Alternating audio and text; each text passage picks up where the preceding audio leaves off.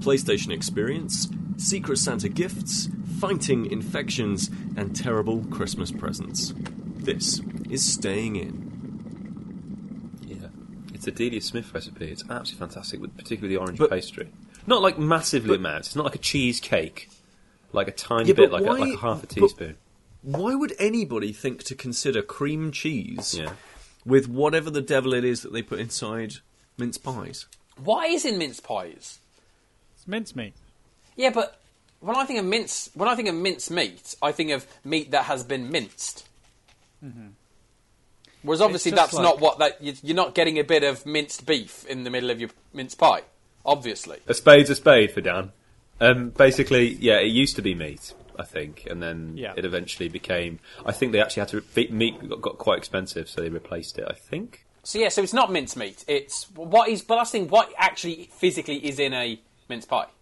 Because it's no longer meat. Depends what the recipe is, but mainly the recipe is stuff like raisins, currants, like lemon, nutmeg, fruits, orange rind, and stuff. Yeah, orange. So the rind. meat of it is basically like raisins and sultanas. They used to have meat in it. I know. I'm not saying they didn't. But over time, they've just taken the meat out, but it's just kept its name in one of those traditional. Yeah, and that's fine. But that's etymology. It's just querying. Yeah, if it was more recent, they probably would have put corn in instead. Yeah, well, that would have been great. Wouldn't it? Isn't it weird that like there's sweetmeats, which are the least sweet of the meats, and then there's mincemeat, which is not savoury. How strange. Words. It's almost as if our language doesn't make sense. Earlier on this week, you sent us a WhatsApp message saying that you were experiencing a Willington-esque sickness. Oh, yes. Willington-esque.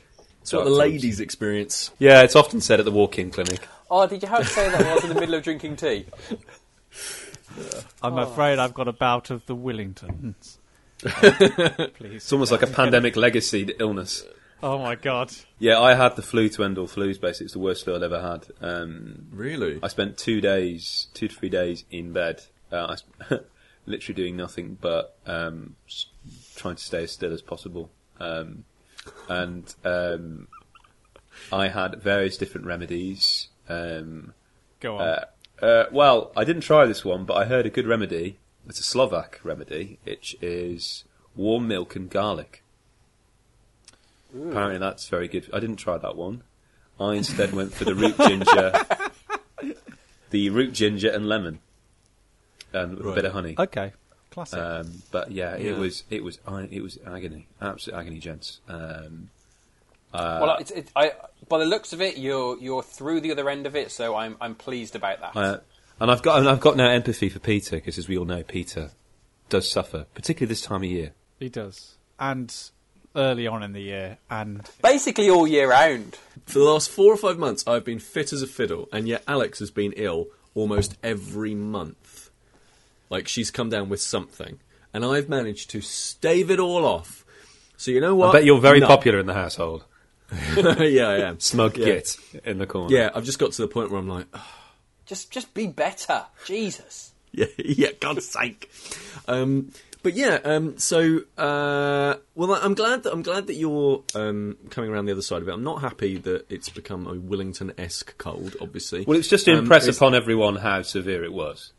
Yeah. Okay. Yeah. Right. It was bad. It was not used in haste. It's like the Richter scale. Yeah, that's exactly the Willington scale. So the Willington scale. Yeah. When Pandemic Legacy Season 2 comes out, Chris and I will consider naming one of the diseases if we get the opportunity to. Maybe call it Willington-esque, or what would? Possibly one of the incurable diseases. Sam. Would the Frosty D's make a return, or have you been so torn by them? At the moment, and we can't really say much because it's a massive, massive spoiler for the game. But at the moment, the Frosty D's have taken a horrible, disgusting turn, and they have become the blight of our game. And honestly, Dan, at the moment, whenever we draw, because the Frosty D's are part of the Blue Europe contingent, at the moment, we're drawing one of those cards is a blight on our whole game at the moment. Like, literally, it's gotten that serious. You are welcome. When do I get to open a nice present? It's Christmas! Yay! It is Christmas. We have Secret Santed throughout everything. I thought, though, before we get to unwrap gifts, maybe we should unwrap all the joy that was unleashed recently via the was it the game? What is it they called? Game Awards? Was it just called a Game Awards? I think the Game Awards and PlayStation Experience. What is that shit? I don't know. Where it was revealed that we're going to be getting a big sequel, a big sequel. You know, it's a sequel that we've all been waiting for. Yeah, I know what you're thinking. Yeah, of. you know what I'm thinking about. Knack 2. Oh yeah! Oh my god! Oh, it's the sequel we've all been shouting about. Why? Why not a sequel to Knack? The who gives a shit pack-in game. Like, oh my! I found that very surprising, considering that was just there as a kind of a pet project to launch the console. Well, yeah, but it wasn't a pet project. It was put together as a way to, like, every once in a while a console will release with a game that is basically a showcase to all the other developers. So they just say, this is how we did particle effects in our version of the game. You can do particle effects in your version of the game like this. Like, here is a way that you can do dynamic loading of blah, blah, blah, blah, blah. This is the way that you could do it as well. Like, and here's us getting 60 frames a second. It's also an internal project which, whenever they have a new thing available, like the PS Pro, for example, that will be, they can guarantee they've always got something there that they can bring up to, because obviously Knack has now a pro mode, you know, in case you needed it to be more Knacky. Pete, are you saying the developers of Knack didn't feel that anyone else had learnt their lesson, and they felt that warranted a sequel for them to teach more lessons about how to do high quality gaming for a next gen console? I mean, the other side of that is Knack did sell a whole bunch of, well, there are a whole bunch of people who have played Knack. Well, didn't it come free with lots of consoles? Not free, it came included as part of bundle. I mean, and it's been cheap a lot. But the thing is, it has kind of been the year of the surprising sequel. Because Watch Dogs didn't review very well, but they still made Watch Dogs 2, which apparently is really, really good, but did not sell well. Titanfall didn't do very well, but did critically well. In terms of sales, it didn't do well. But Titanfall 2 has been critically very well received, with some people saying like it's the best first-person shooter campaign in many years, but has sold pitifully, to the point where the multiplayer was free last weekend or something like that.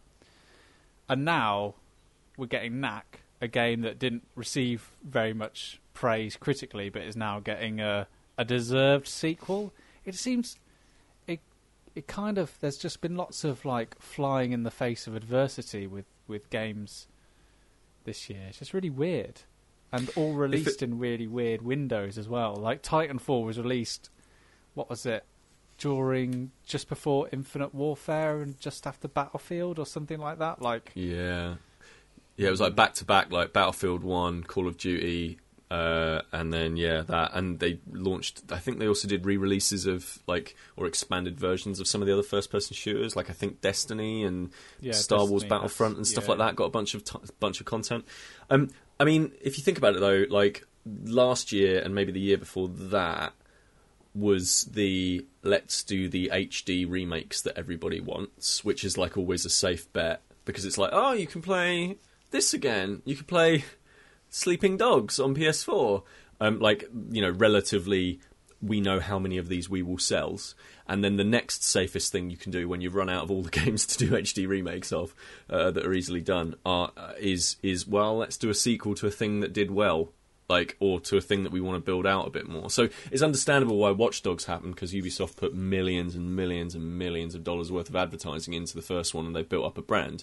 And unfortunately, I think that sort of put a few people off. The quality of the first one sort of put off a few people from the second one, which is a bit of a shame. Whereas, and like Titanfall 2, it's like, well, we've built the engine, it was an Xbox One exclusive, let's put it out to PS4, let's do a cool campaign while we do it. It seems all fine and stuff, but again, it feels like nothing's, like most of the AAA games just haven't really been selling. It's No, well, didn't Call of Duty take like a 40% drop in sales or something like that. I mean, it was a big dent, but I mean, but 40% of gajillion is.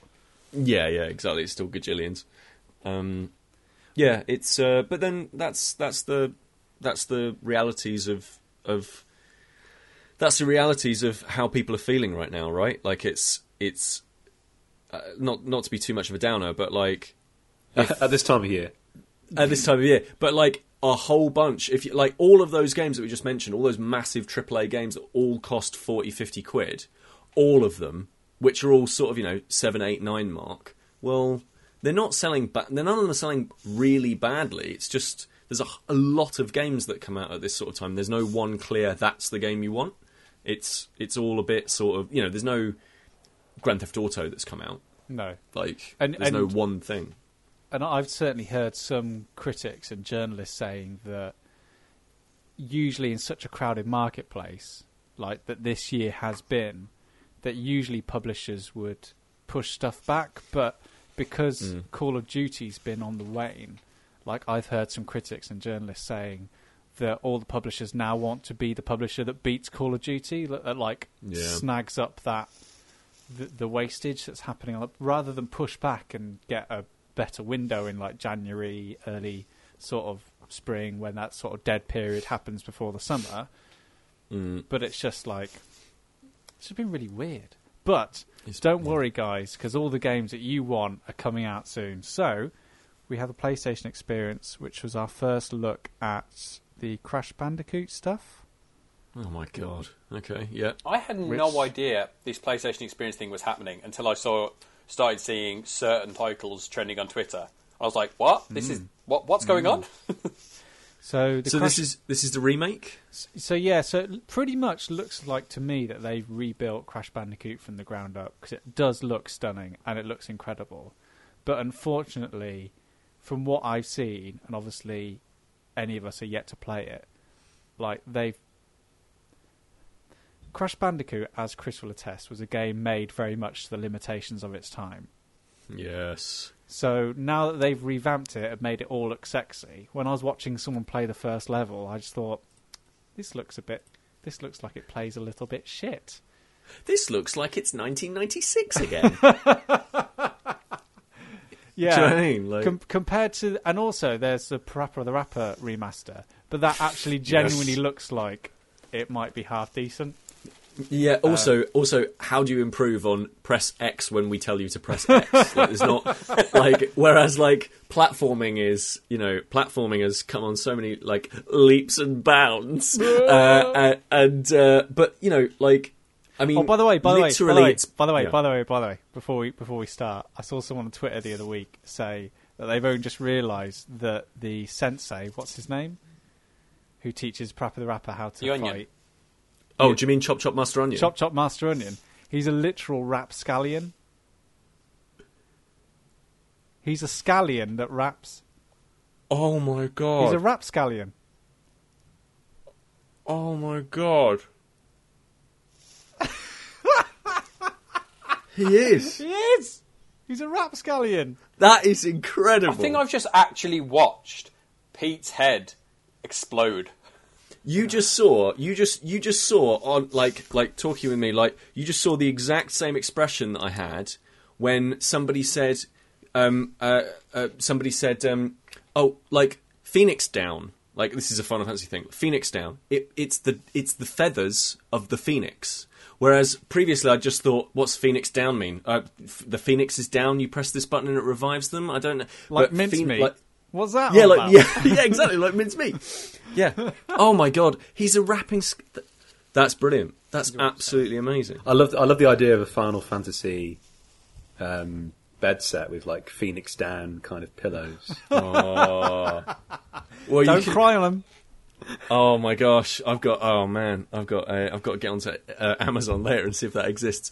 A mythical bird. It's not too late to add it to Santa's wish list.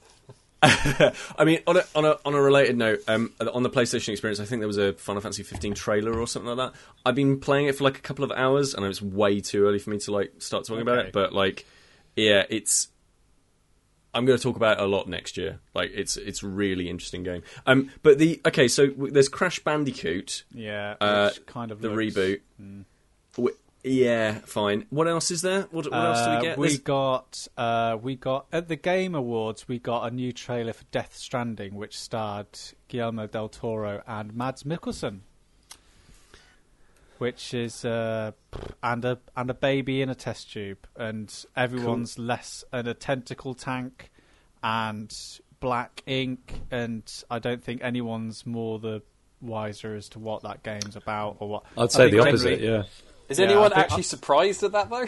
That we don't know what's going on? I'm surprised to see Mads Mikkelsen. That was I think that's a lovely move, and I think that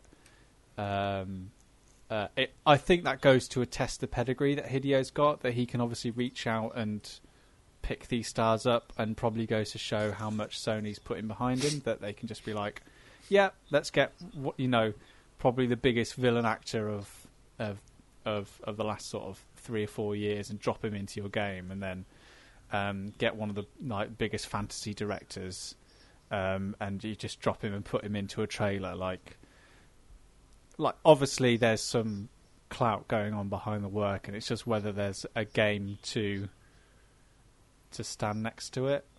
Yeah, because to strand next to it. Hey. The thing that I worry about him. is that.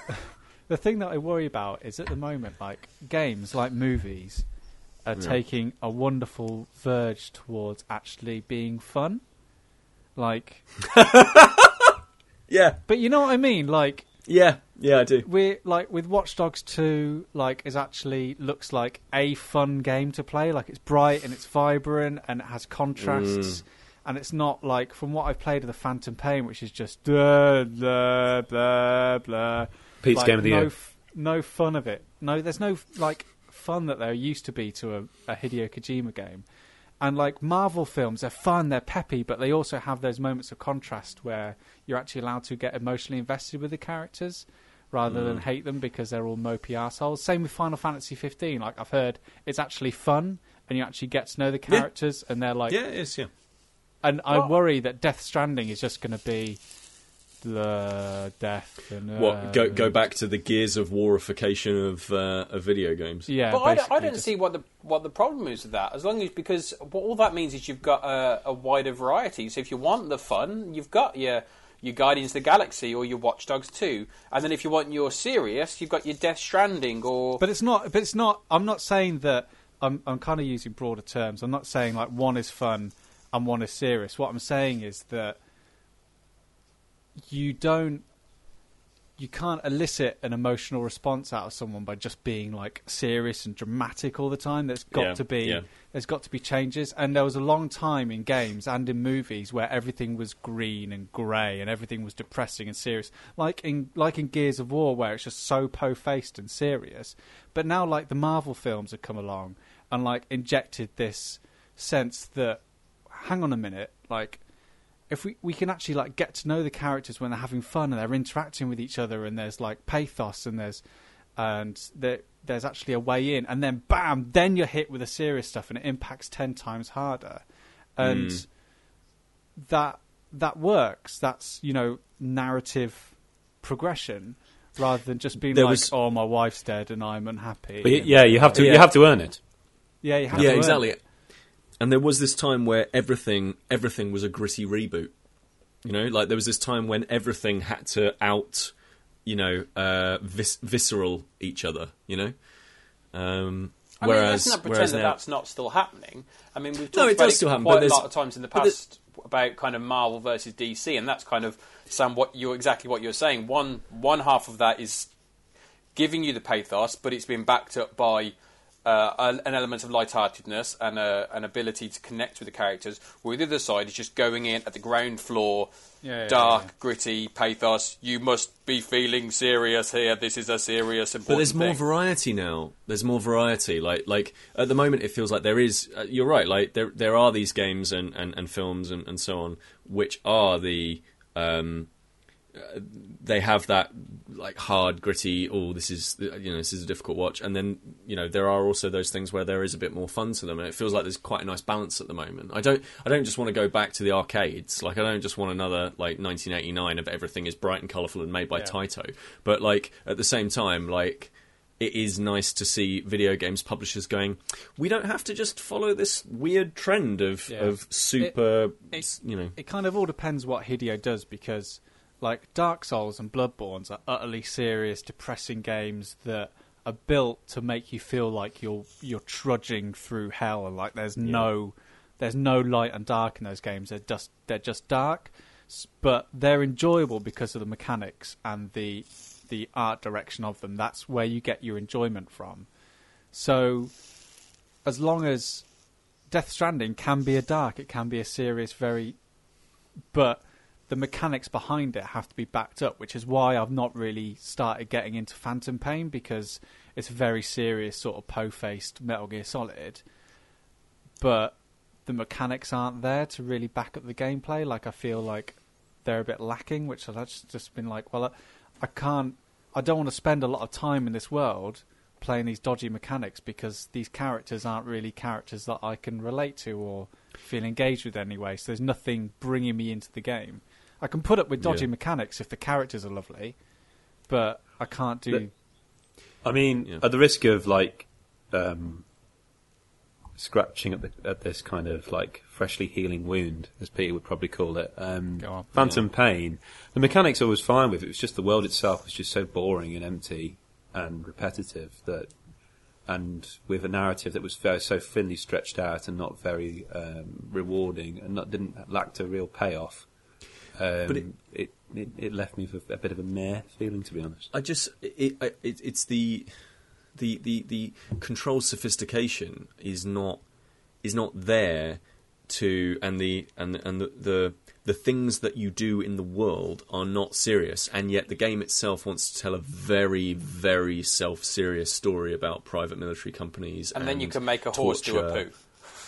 Yeah, exactly, and it's like, and MGS has always had that stuff, but it's always been much, much, much, much further in the background. A kind of a blink and you'll miss it kind of moment. Yeah, and like codec calls, you have to make it a really specific time to, or if you don't go down to if you don't go down to basement floor 2, you won't see the naked guard that's been bashed over the head.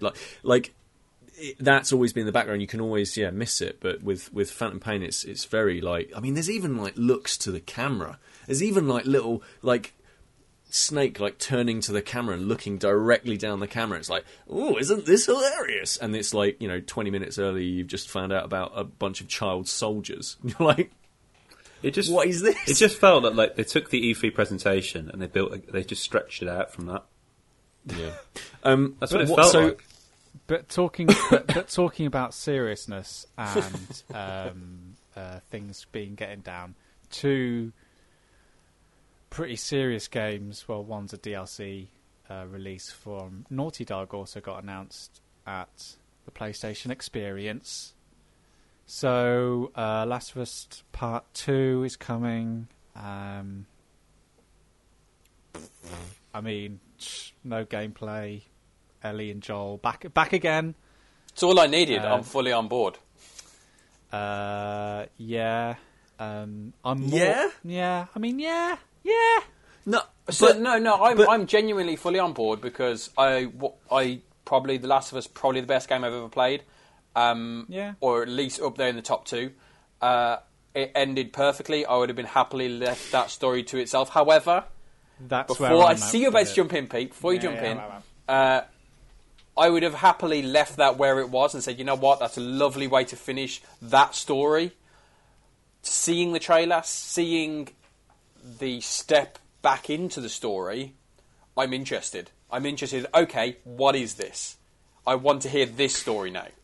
This feels like a different story. Same people, same world, but it feels like an honest evolution of the original story. Yeah, but it's one of the few video games that knew how to end. And now they've gone, just kidding, here's some more. It kind of, like, I agree with Dan though. It kind of, I want to see more about unlike Uncharted, where I sort of closed myself off from the story and didn't want to see anything, I'd actually be more interested with like seeing trailers and seeing gameplay footage from this, because from what they showed there, like just going through that house, there was no sign of infection. There was no sign of the monsters that were in the first game. Every person that was in that house was human, and so I wonder whether they're going to completely drop the infection part of it, and it just be a revenge story with Ellie, and almost Ellie taking the lead and Joel trying to hold her back again. For me, I think the key aspect is that it's not The Last of Us 2. It's The Last of Us Part 2. Part 2. Yeah. It's a continuation of a story, as opposed to Uncharted 1, Uncharted 2. They are two individual stories. They're interconnecting parts, but it's two individual stories. This is an evolution of the original story.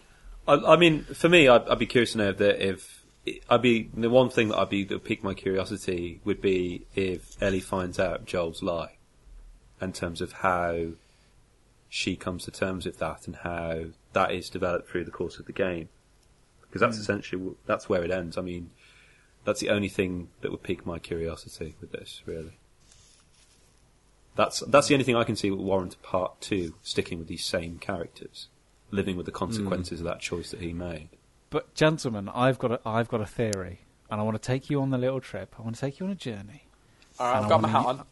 I want you to imagine that this is my conspiracy, right? Okay, because as part of this experience, whatever it was, they also showed the Uncharted single-player DLC. So this is going to be featuring Chloe. Lost Legacy. And apparently it's going to be longer than the full game, than The Last of Us DLC, but shorter than the full game. So I think, and this is my theory, that I think Naughty Dog are genuinely trying to marry up the Uncharted and Last of Us universes. We already know that they exist in the same universe, but I think that there were clues within this DLC that are starting to show that they're moving towards. So, in the footage that we saw, Chloe was in a war-torn environment in the Middle East. So I'm thinking that's dodgy political ground to probably get involved with if you're a popular AAA game publisher.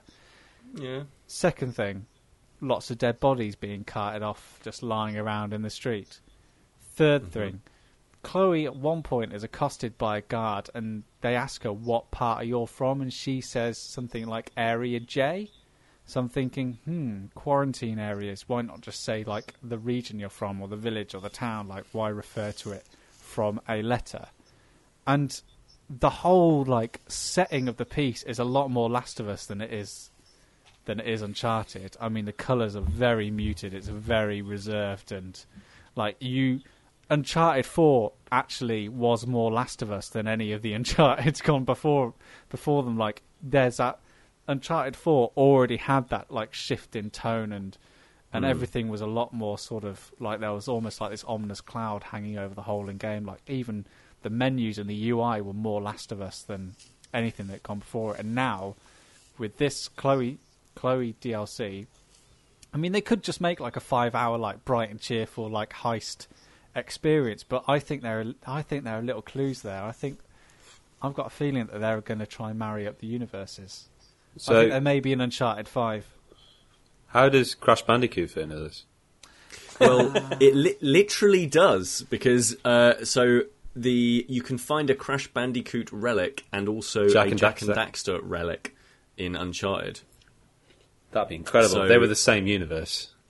Well, actually, no. Actually, they're not, though. Actually, no, because they play Crash Bandicoot on the console, Crash don't Bandicoot, they? So Crash Bandicoot obviously isn't real.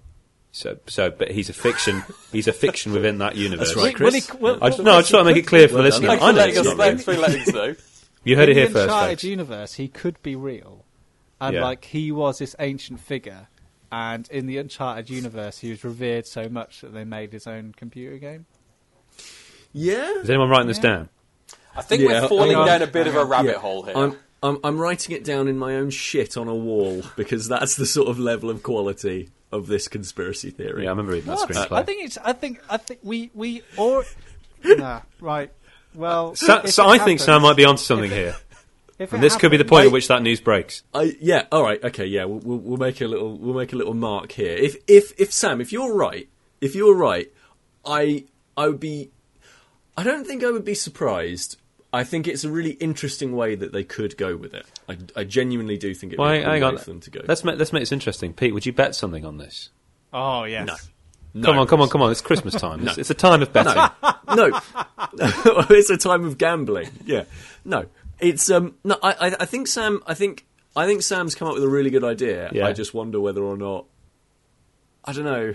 No, I'm not asking you to bet on whether it's a good idea. I'm asking you to bet whether actually that is what they're going to do. I mean, why put the thing in Uncharted 3 in that newspaper if they didn't at one point think of marrying? I think it's just because I think absolutely they live in the same universe, but the thing in Uncharted 3 was a fun little nod. That's all it was. They absolutely live in the same universe, but I don't think they're going to double down on it in the same way that you think they are. I don't think that like an old Nathan Drake is going to appear in The Last of Us anytime soon. I don't think that. Oh man. I don't think that's going to happen. But I just think that there might be. I reckon we might get to see a bit more of The Last of Us and them dealing with it in Uncharted. I think there's going to be an Uncharted 5, and I think they might start referencing stuff that begins to happen in the world in that a lot more. Like, why didn't they drag out Nathan Drake out of retirement to start deal with the infected? He's already got all the stealth shit sorted out. Deal with that. Oh look, there's a bunch of plant zombies over there. No! Damn it! My entire stealth mechanic requires me to hide in plants.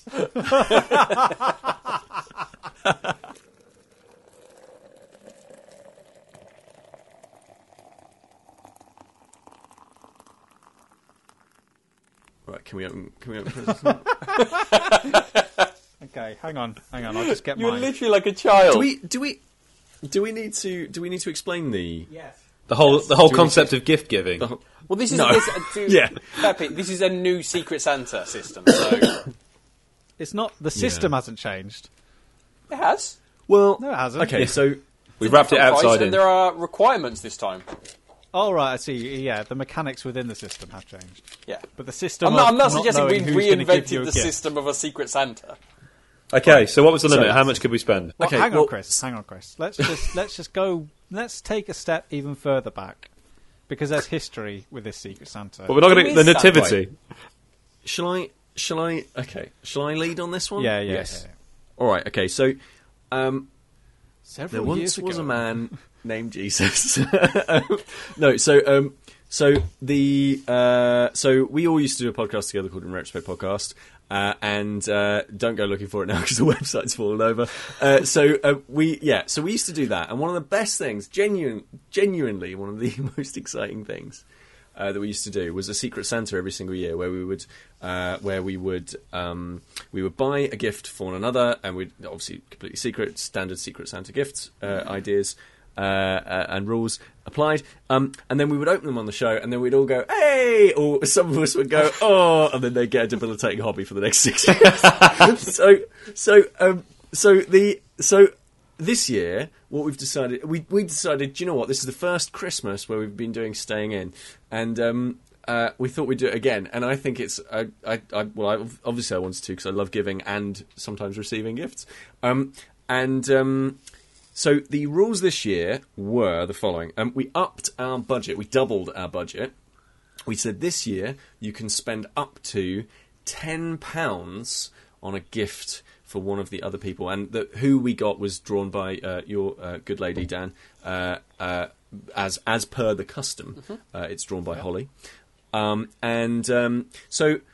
this year, yes, the budget was £10, and we also decided that two other things. One, the stipulation had to be that the other person would enjoy the thing.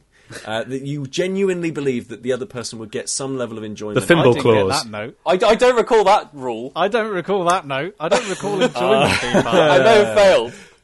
Oh dear.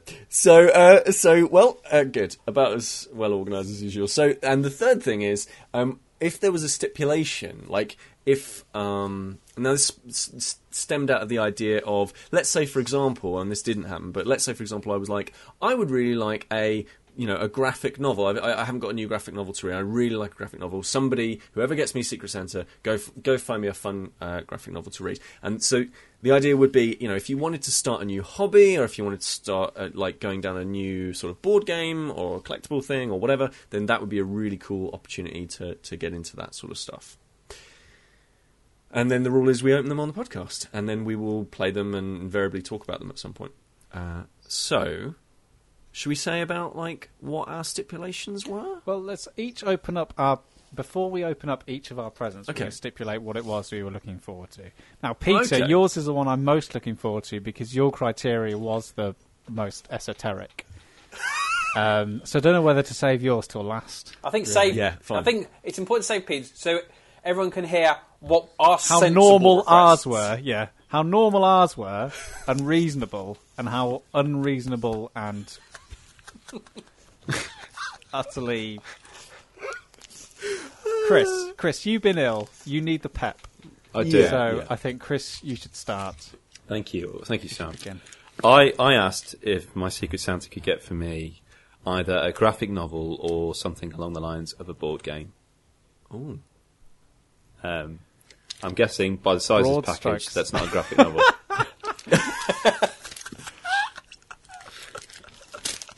I'm just going to open it now. Ooh, hello. Good. Some audio commentary. I have the game Arboretum by Dan Kasser. Oh, thank you very much. That is a gorgeous game. I've also got something. I've got what looks to be like a credit card that has been wrapped. So I nearly ripped that in half because it's so thin. This thing. How the hell do I unwrap this? Arboretum is the back of it's written in German. Right.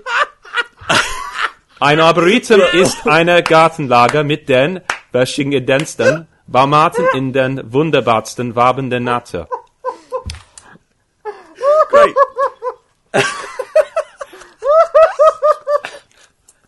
Oh my God, you got a German board game. Brilliant. Oh my God. Chris, did you once get a German? I bought you a copy of Elder Scrolls in German. The cycle is complete. Oh, and that little thing I said was like a credit card that had been wrapped. It was actually the English instructions were wrapped separately. How kind. Brilliant. Oh, That's my beautiful. God. Oh, fantastic! Honestly, genuinely, I'm really hyped to play this because this was actually on a lot of people's top 10 lists for light kind of card games, and I like games that are very visually, aesthetically pleasing, and this definitely falls into this category. So, What sort of what sort of style is it? Like a Carcassonne or a... I can give Arboretum is a card game for two people, where the idea is that you create your own arboretum. The idea is you're basically you've got 8 or 10 different types of trees, and you have a sort of like a hand of trees, and you place them in your garden. And the idea is that you've got to create a pathway of trees, so ending in one type of tree and finishing in the same type of tree, but creating a pathway between them. So the idea is basically you're creating a walk in your garden amongst the trees. I mean, it's beautiful. The cards are exquisite, and it's actually what people have said. Actually, it's a very good game to learn about different trees. The only problem is they're all in German. So there are trees such as I'll be very well versed in trees, but not in my own language. Yeah. You'll be walking in a forest one day, and your partner will turn to you and go, "Oh, what kind of tree is that, Chris?" "Oh, that's a Deichbergengarten." Like that's a great. I've got an ahorn. I'm assuming it's like an oak, like acorn. Oh, that could be Ike, actually, oak, Ike. I don't know what the Flammenbaum is.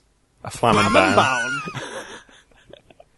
There's a really interesting mechanic in Arboretum where the idea is that you have to make a pathway of ascending numbers between two types of trees. Right. But you can only score those pathways if you hold in your hand the highest value card between the two people of that particular tree. So even though you're trying to place down trees that are of high value in order to create a pathway, if you go too gung-ho and are putting like 2 higher value cards, and then you're left with like a 3 in your hand, if your opponent has the 4 card of that tree, they will actually score their pathway and you can't score yours.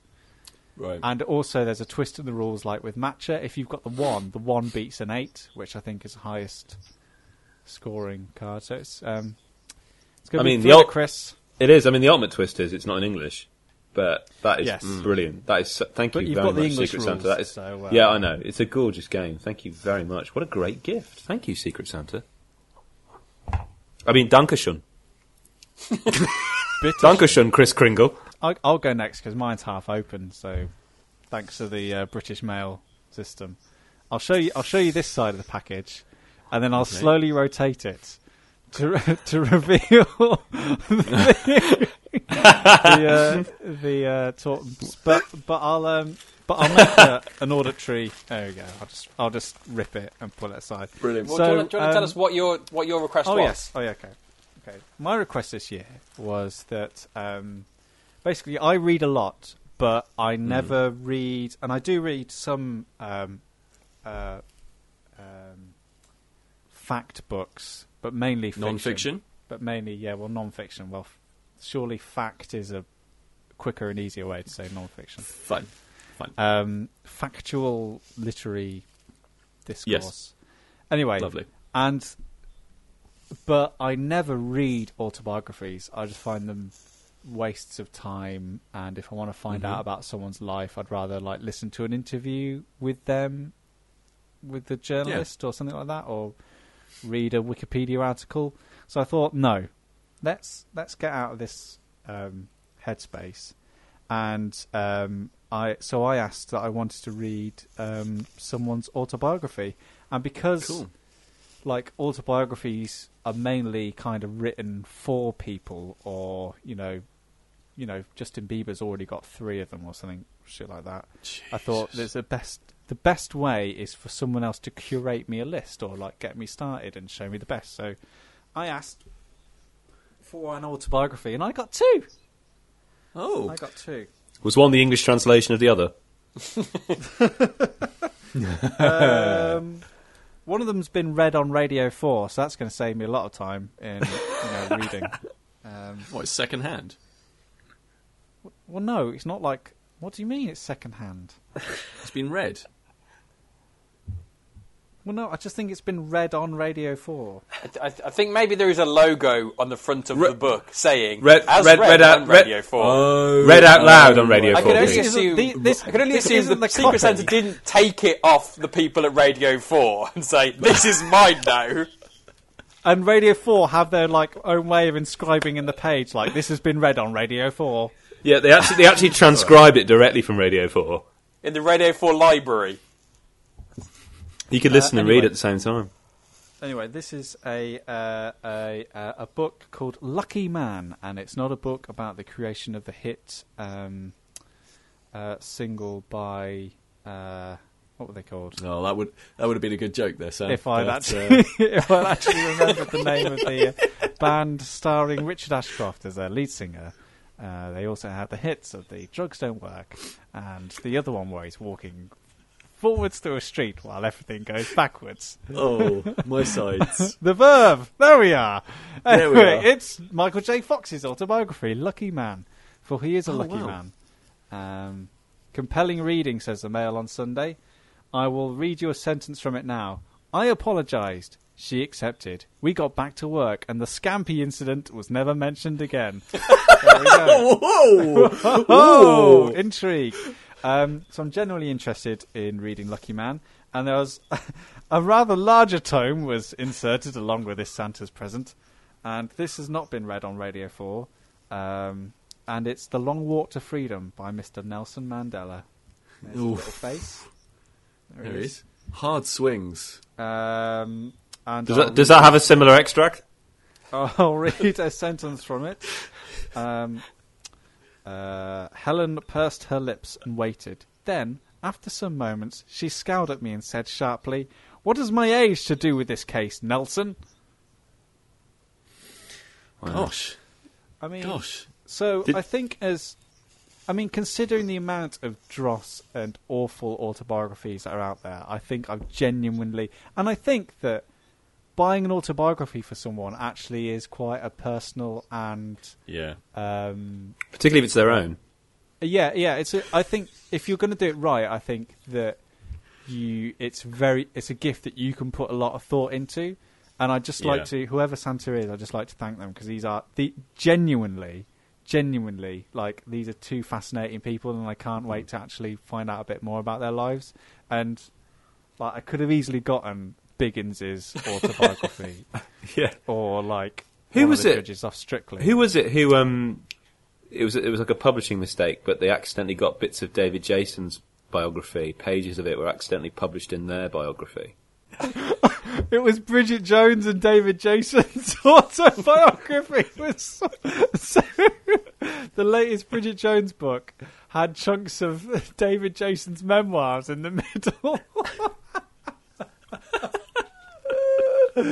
Oh my god! So halfway through, like, Bridget Jones talking about like big pants and man babies, like, you just got stories about her being like an East End lad growing up and filming in Essex. For my Secret Santa, I requested either a 2-player board game to play with my lovely wife, or one of the things I like to do is me and my wife, we play video games which are narrative driven. She doesn't like to play, so I play, and then she can follow the story or inflect on the story. So games like Heavy Rain or Beyond Two Souls, branching narrative games is what we really enjoy because she feels she can be part of the story. Okay, so that's what I requested. Okay, looking at the handwriting on the packet, I think I know who this is. As such, I haven't opened it because I fear they haven't wrapped it. So we'll see. I may be right, I may be wrong. Oh no, they have wrapped it. I tell a lie. So there we go. Oh, it's not a board game. It's clearly a video game. Could be a board game. Could be very slim. If it is the person I think it is, something tells me they will have ignored my request because there may well have been a game that they wanted me to play and will have got me it regardless. No, you got to follow the rules, Dan. You got to follow the rules. Oh, okay. Hang on. I tell a lie. I'm a little bit concerned that they give me a PS3 game. And my PS3 is locked away in a cupboard. Ah, it's easy to get lost. But they have got me a Telltale Games series, The Wolf Among Us. Oh wow! Which explains why a certain person in this group the other day said to me, "Dad, have you played any Telltale games?" To which point I said, "Only Walking Dead. Haven't played any of the ones." Oh, okay, fair enough. But, wow. Is that the same, Dan? Is that the same Secret Santa that rang me up the night before we were recording, and in like a whispered kind of high pitched Secret Santa voice, rang me to double check that I was the person they were meant to be buying for? Well, let me see. IGN says amazing. 9 out of 10 from Game Informer, Digital Trends, and IGN. 10 out of 10 from Joystick and The Escapist. Can you contain the beast within? Well, I will find out if I can. The Wolf Among Us. It's obviously that's based on a very famous graphic novel series. So if you enjoy the world within The Wolf Among Us, then there's more story to be had. It's a really interesting concept that you. What's the name of the main character? It's something like Big B Bear or Big B Wolf. Yeah. Big Bad Wolf, the Big Bad Wolf, Big B Wolf.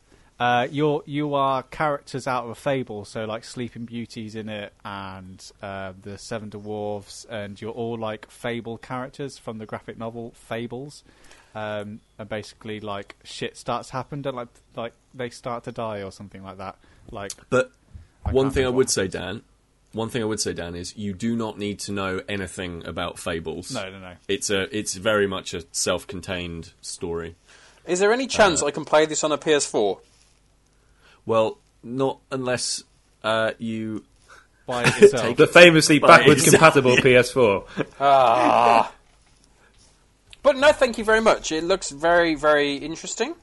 Dan, it's going to make it more of an event when you get out It's of the probably the PS3. happiest I've ever been with a Secret Santa gift, I have to say. Right. Excellent. But thank you very much. So, what we've had so far, we've had a graphic novel, a 2-player card game. I asked for like a narrative-driven game or a 2-player card game. Kind of all of these you can find quite easy. Sam, you asked for an autobiography. There is a multitude of places where one could get an autobiography. Pete, what did you ask for? I asked for an inbox with manual video game. So far, so easy. Easy. Yeah. Easy. For the Japan-only PC Engine. Can I just say that was discontinued in 1993? Listen, right? Wait, do you want to request a Fabergé egg next year? I've got so many games like over there in boxes that if I'd said, "Oh, I just want a PS4 game," or "Oh, I just want a PS3 game," like I was worried that somebody would like just get me one I already had. I was giving to you, and also whoever the Secret Santa is has, I'm sure, learned an awful lot about the wonderful world of PC Engine and how complicated the entire platform structure is. I bet they have, and also the fact that actually the PC game engine goes under different names in different countries. Yes, and it actually does. has a completely different cartridge. Some actually call them PC game engines and they're CDs. Some call them that with cartridges. So I hear. Yeah. So some would say maybe your Secret Santa flipped a coin to decide which one would be the one you were fishing for. Excellent. So shall I open it? Or is it wrapped? It's wrapped. I think this is the first year where every single present has been wrapped. Yeah. Well done, I'm very impressed with this. I mean, Royal Mail did their very best to prevent that. Yeah. Hold on. Oh. Can I just say, did Pete... I was tuning out looking at Amazon for some stuff. Did Pete mention before this that one of his other choices for games was for the person to get him a boxed Game Boy game with manual that Pete had never played before? Or Game Gear. Yeah, or Game Gear. Or Game Gear. Yeah, so straightforward. I'll save that for next year. Well, I'm very excited. Here we go. It's a copy of Dragon Spirit by Namcot. Oh my word. And it's a Who card. Congratulations, whoever my Secret Santa is, you've absolutely got it right. Amazing. Dragon Spirit. I've no idea what this game is, by the way, or how to play it, or what it's about. Let's have a look. Good job you got the manual, innit? Yeah, I mean... Is it in Japanese? It's all in Japanese. Okay, all right. The English manual. No, not, unfortunately. Okay, so this oh my wordly word. So this is from what I can tell, it's a top-down, scrolling, vertical shooter. So I think this is actually this is totally in my wheelhouse. You guys don't seem as impressed. This stuff is so cool. I'd actually be more impressed by hearing from Santa how they managed to acquire and the process of acquiring such an item. Just guessing for the Secret Santa on their behalf. Right. I read the message in the WhatsApp about 3 or 4 times to try and understand what he meant.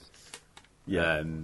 Chris, can you describe to our dear listener the feeling that resided from within you when the email came through that said that you would be buying Pete's? Because I can now describe the feeling of elation, joy, and sheer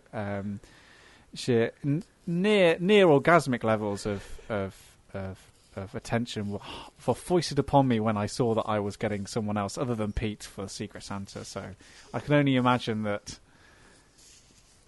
you felt the opposite. It was pure dread. It really was. Because you want to have like a bit of a broad canvas to play with, and I'd never heard of this console at all. So in one sense, that was great because there was no chance I could pick. Like in previous years, listener, I have accidentally bought. Not only have I bought a game that somebody else has already owned, ironically in German, but second to that, I've bought them a game that I'd already bought for somebody else the year before and completely forgotten, even though I have an audio medium for me to check these things. So there was no chance I'd ever go down that route. But his specific requirements in box with manual. Very tricky. Also, the fact that the PC game engine. I read an entire Wikipedia article which explained the intricacies. Was it the TurboGrafx? So there's the TurboGrafx because it goes under different names. Because I had to reread the message again because you requested Japan, which made things easier because it also debuted in France, I believe, as well. Very briefly, with a different kind of thing entirely. Because some of them have CDs, as I said before. Some of them had those cards, so I had to essentially just guess which one he would want. So the base ones have these cards. They're called HU cards. Yeah. HU card. HU card. And these are the base level ones that you can play on basically on the base unit itself. They did a CD add-on, and then there was a CD add-on that also required another one of these cards to be plugged in that had RAM in it, so that it would actually work with it. Then there was a CD peripheral that came with. Then there was an update to the CD peripheral. Then there was Basically, there was about 8 different versions of the PC Engine, is what I'm trying to get at. Yeah. And you thought this would be a nice, easy gift for one of us to source for you, Chris. Have you learned anything wonderful about the PC? I have, Engine? but I quickly forgot it. Right. And so I went onto eBay and I found lots. I had found lots that were with box in manual, but over the price of £10. I found lots that were under £10 that were just the cartridge on its own. So it took me a long time to find something, source something, and I found it. You did it, Chris. Yeah. You did it, Chris. A Secret Santa. I think this might be my most successful Secret Santa in that regard. Oh my word! Although the thimbles was a highlight. How good it is. Yeah, true. I'm going to report back on how great Dragon Spirit is. It looks amazing. So are we all happy? I think so. I mean, I've never heard of The Wolf Among Us, and looking at it, have you not? Looking at kind of the description of it, it seems right up my street and exactly the type of game. I've actually been saving Walking Dead Season 2 for the very purpose of playing that. So I'd already eyed up the Telltale Game series games for that kind of game. And this seems, really interesting. Good. I'm glad. That you thought I was going to get you Yakuza. I absolutely thought, because I saw the handwriting. I was like, well, that's Pete's handwriting. This is a PlayStation 4 case. Oh my god, he's got me Yakuza. He's ignored the game completely and just assumed, I don't care. I want Dan to play Yakuza. So I did sit there and think. Well, technically, Yakuza's got some branching story elements. But I was like, no. Yeah. So, and also that would have been on PS3 as well. So I was like, I have to say, I think we all know who all the Secret Santas are now. So I'll say to you, Sam, that I love the Michael J. Fox autobiography. It's one of my favourite books. Yeah, I know that you've told me about it. Oh, there's even a bookmark in it from Wordery. Happy reading. There we go. Oh, thanks, Wordery. Well done, Sam. Of course, you're going to read it all in one go. Pardon? Yes. I assume that's where Dan read up to, page 2. It's great. Yeah. Hey, and got up to the Back to the Future, and then don't know what I'm talking about. Do you think, honestly, in a person's life story, that they would the first 18 years would just be 2 pages? I think genuinely, if you're looking at it though, I think it starts with his diagnosis. So it starts at the first symptom of him suffering from Parkinson's, and then it goes back and he talks through kind of his career through kind of Family Ties and Back to the Future and all that stuff, and then over time he discusses more and more how the Parkinson's starts to play a bigger role in his life. And he says, "Lucky man." The name of it is that because he considers himself to be very lucky. Even he said he would never change what has happened to him. If someone came to him and said, I will take this away from you," he would say no. This is basically because it's become part of him. And for me, it was a fascinating read. He's an extraordinary human being. Well, I will start that in earnest. Sam, will you alternate between them, or do you think you'll read one at a time? No, because I wouldn't want to get them confused. Remember that time? They're very Michael easily confused. They're very similar people. Do you remember that time when Michael J. Fox got rid of apartheid? And when Nelson Mandela went back in time to help his dad get off with his mum.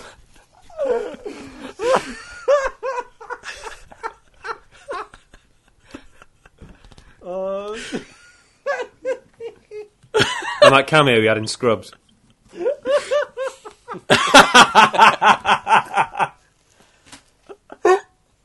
Good times.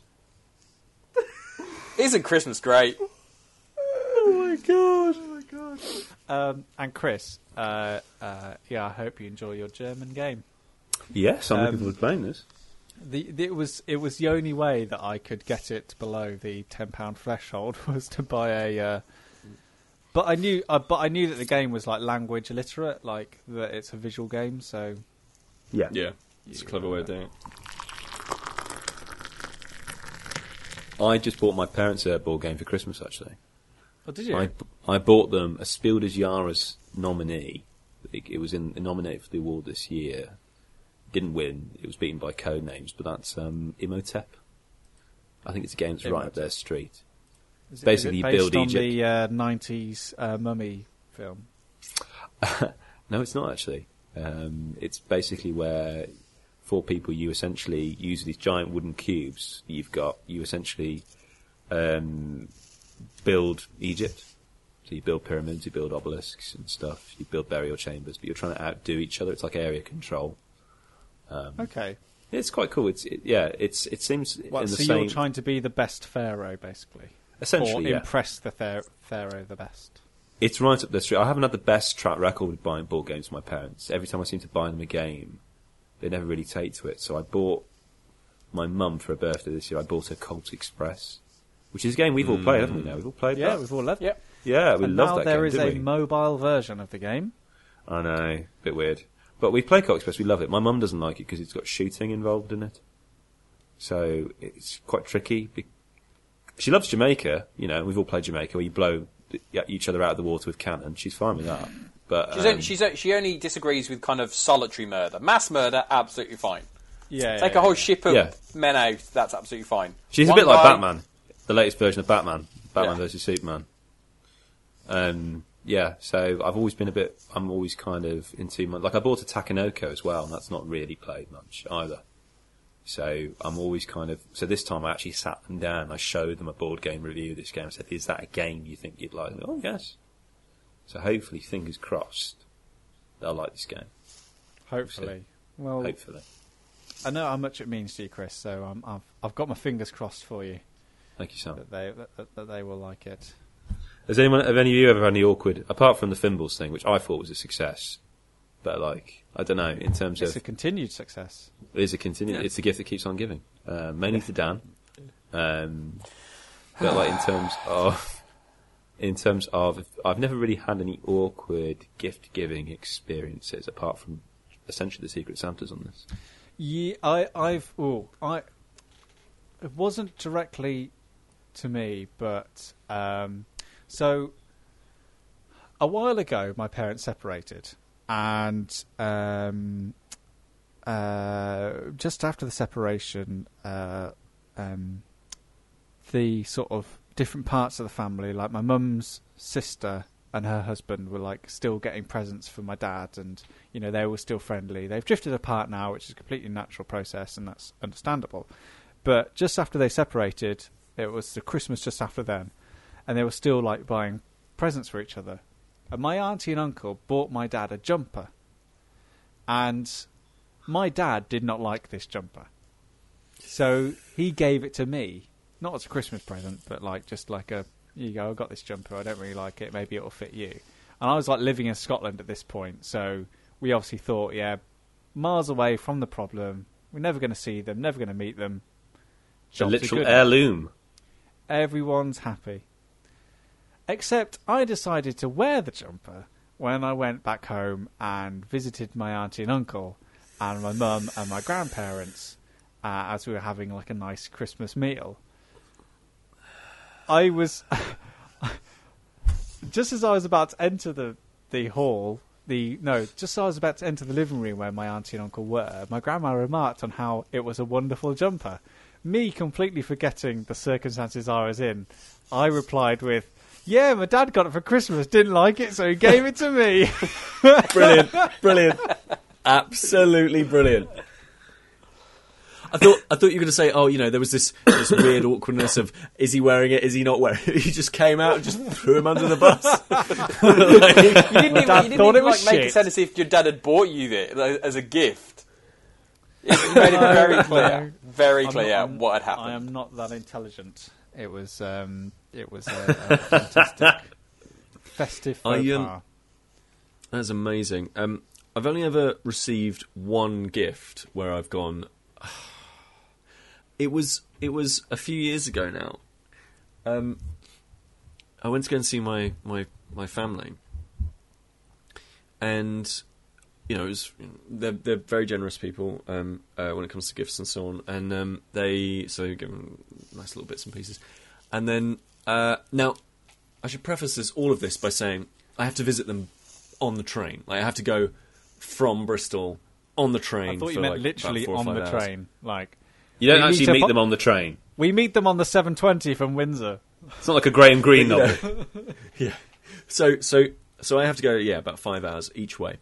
And obviously, if I want to take anything back to my home with me from my parents' home, then, I've got to carry on the train. Fine, brilliant. And they decided to buy me, as my big gift that year, a solid metal, about 1.5 feet long by about 1/2 foot tall, blue moped model made of, I think, cast iron, because it was so heavy. And it was from a company which I think epitomises everything that is wrong with England, which was called Past Times. Do you remember that shop? It was like it was basically like this is like faux old, but mass produced. So it was like this antiqued blue metal moped, and I could not contain my disdain for this item. I was just sat there like, what? I don't like mopeds. Can't even drive. I don't Pete, have would you like statues anywhere. Would you compare Like- it to the very first time I was given a thimble? I would. A thimble that weighed No, half Big a sense ton. of confusion and what is this? Yeah. Why? What's Yeah, behind this? Yeah, that level of what? But the thing is, Dan, like the thing is that there is a real key difference, and this is that there was thought behind the thimble, like no matter how loose, like the thought itself was lovely. It's a lovely idea. I can attest to that. The thought behind the metal motorbike was Peter likes mopeds. He likes metal. And the answer is no, I don't. So I ended up with that, and but I managed to keep it together. I didn't throw it back in their face. I took it all the way. 'Cause you'd have home, killed them. and then because I would have killed them. Yeah, because it weighed about 3 stone. My dad is legendary at giving gifts. He's Right. well known for it. One Christmas, I was down, me and my wonderful partner, and it was my brother and his girlfriend was there also. We unwrapped our juicer, which my dad had bought for us, Very nice. and then they unwrapped their slow cooker, which my dad had bought for them as well. On unwrapping the slow cooker, my dad's words were, verbatim, "Well, I know how much you love the one you've got now."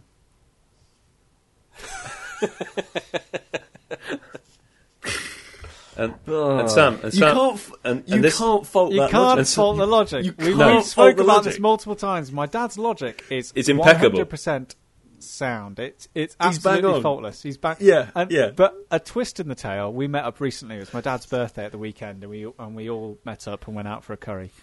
And while my dad went to the loo, we kind of spoke to them because we haven't used the juicer yet. It's quite a compact juicer, isn't it, Sam? It's the world's biggest machine ever. It could turn a black hole into a sun. Like, it's just, oh my God. And we asked them, like, have you used your slow cooker yet? And they said, well, you see, our slow cooker broke, so we had to use the one that your dad bought us. But it was it was half the size of the one we already had, so we had to buy a new one.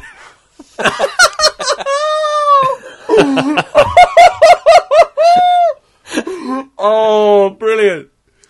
Brilliant. I when I was a kid, my nan, when I was about 9 years old, my nan bought me a dime bar, and what had happened was I was on holiday with her at the time. I was a kid, and I said, "Oh, can I want one of those, please, a dime bar?" And I pointed, as a child does, ignorantly. I pointed to a multi-pack of dime bars. I said, "Oh, I want one of those."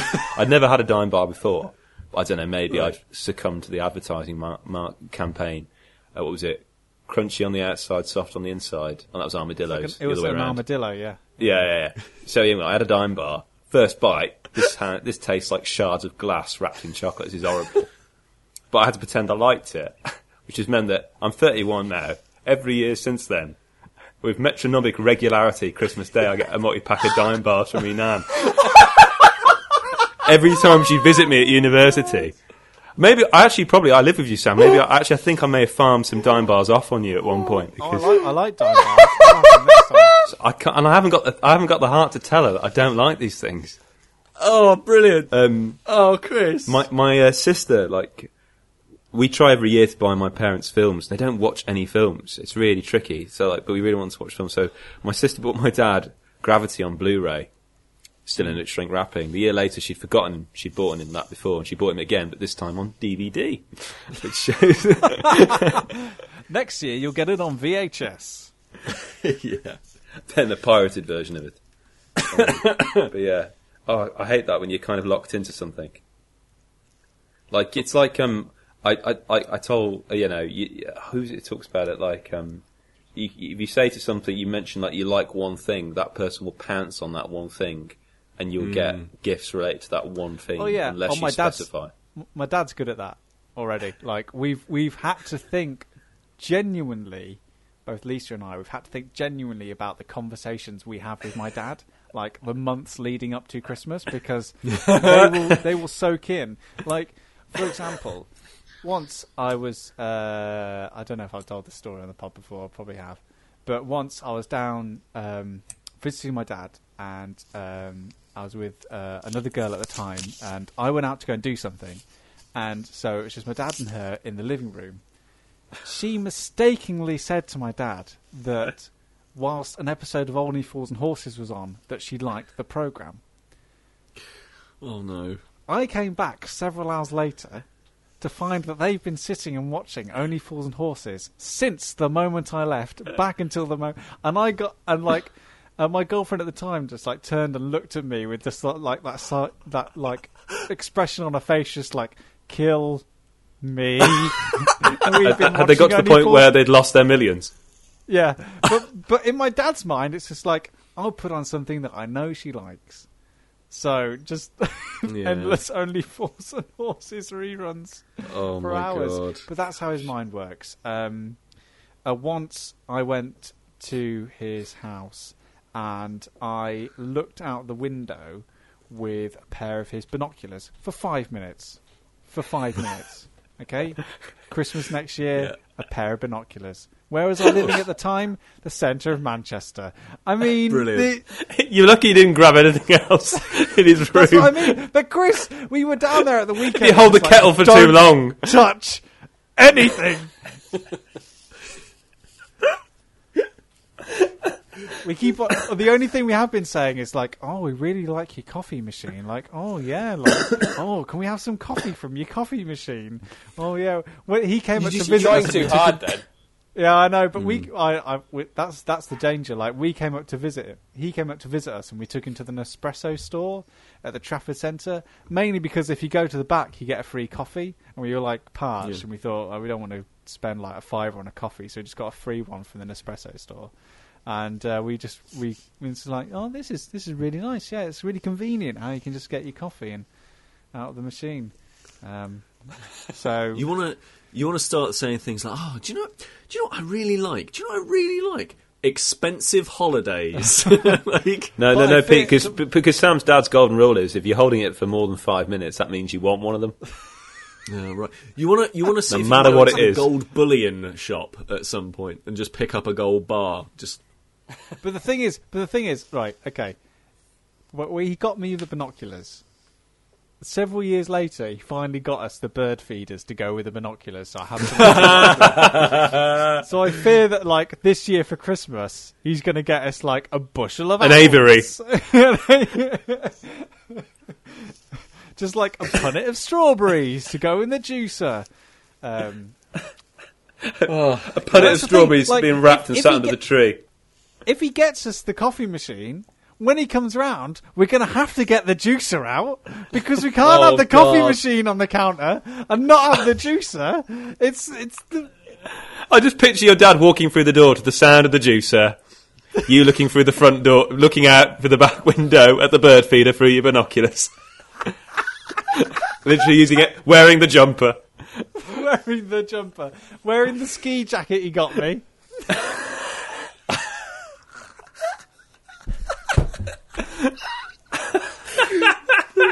Not to mention the sat-nav he bought me for my birthday in March, but he gave it to me for Christmas to unwrap because he wanted me to get the most out of the guarantee.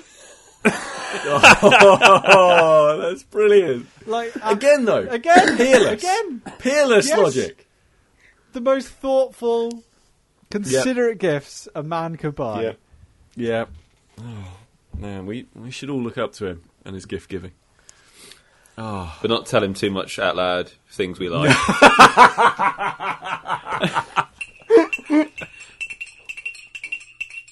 That was Staying In with Chris Darby, Daniel Frost, Sam Turner and me, Peter Willington. If you're new to the show and enjoyed this episode, then make sure to subscribe to us on iTunes, Mixcloud, Acast, Spreaker, Stitcher, Google Play, wherever you prefer to get your podcasts. If you'd like to leave us a review too, then we'd be really, really grateful. And if you have left us a review, then we've probably tweeted about it over on our Twitter account @StayingInPod. Visit stayingin.podbean.com for more information and links to everything mentioned in this episode. Thanks for listening to us in 2016. Have a fantastic Christmas break. We'll see you next year.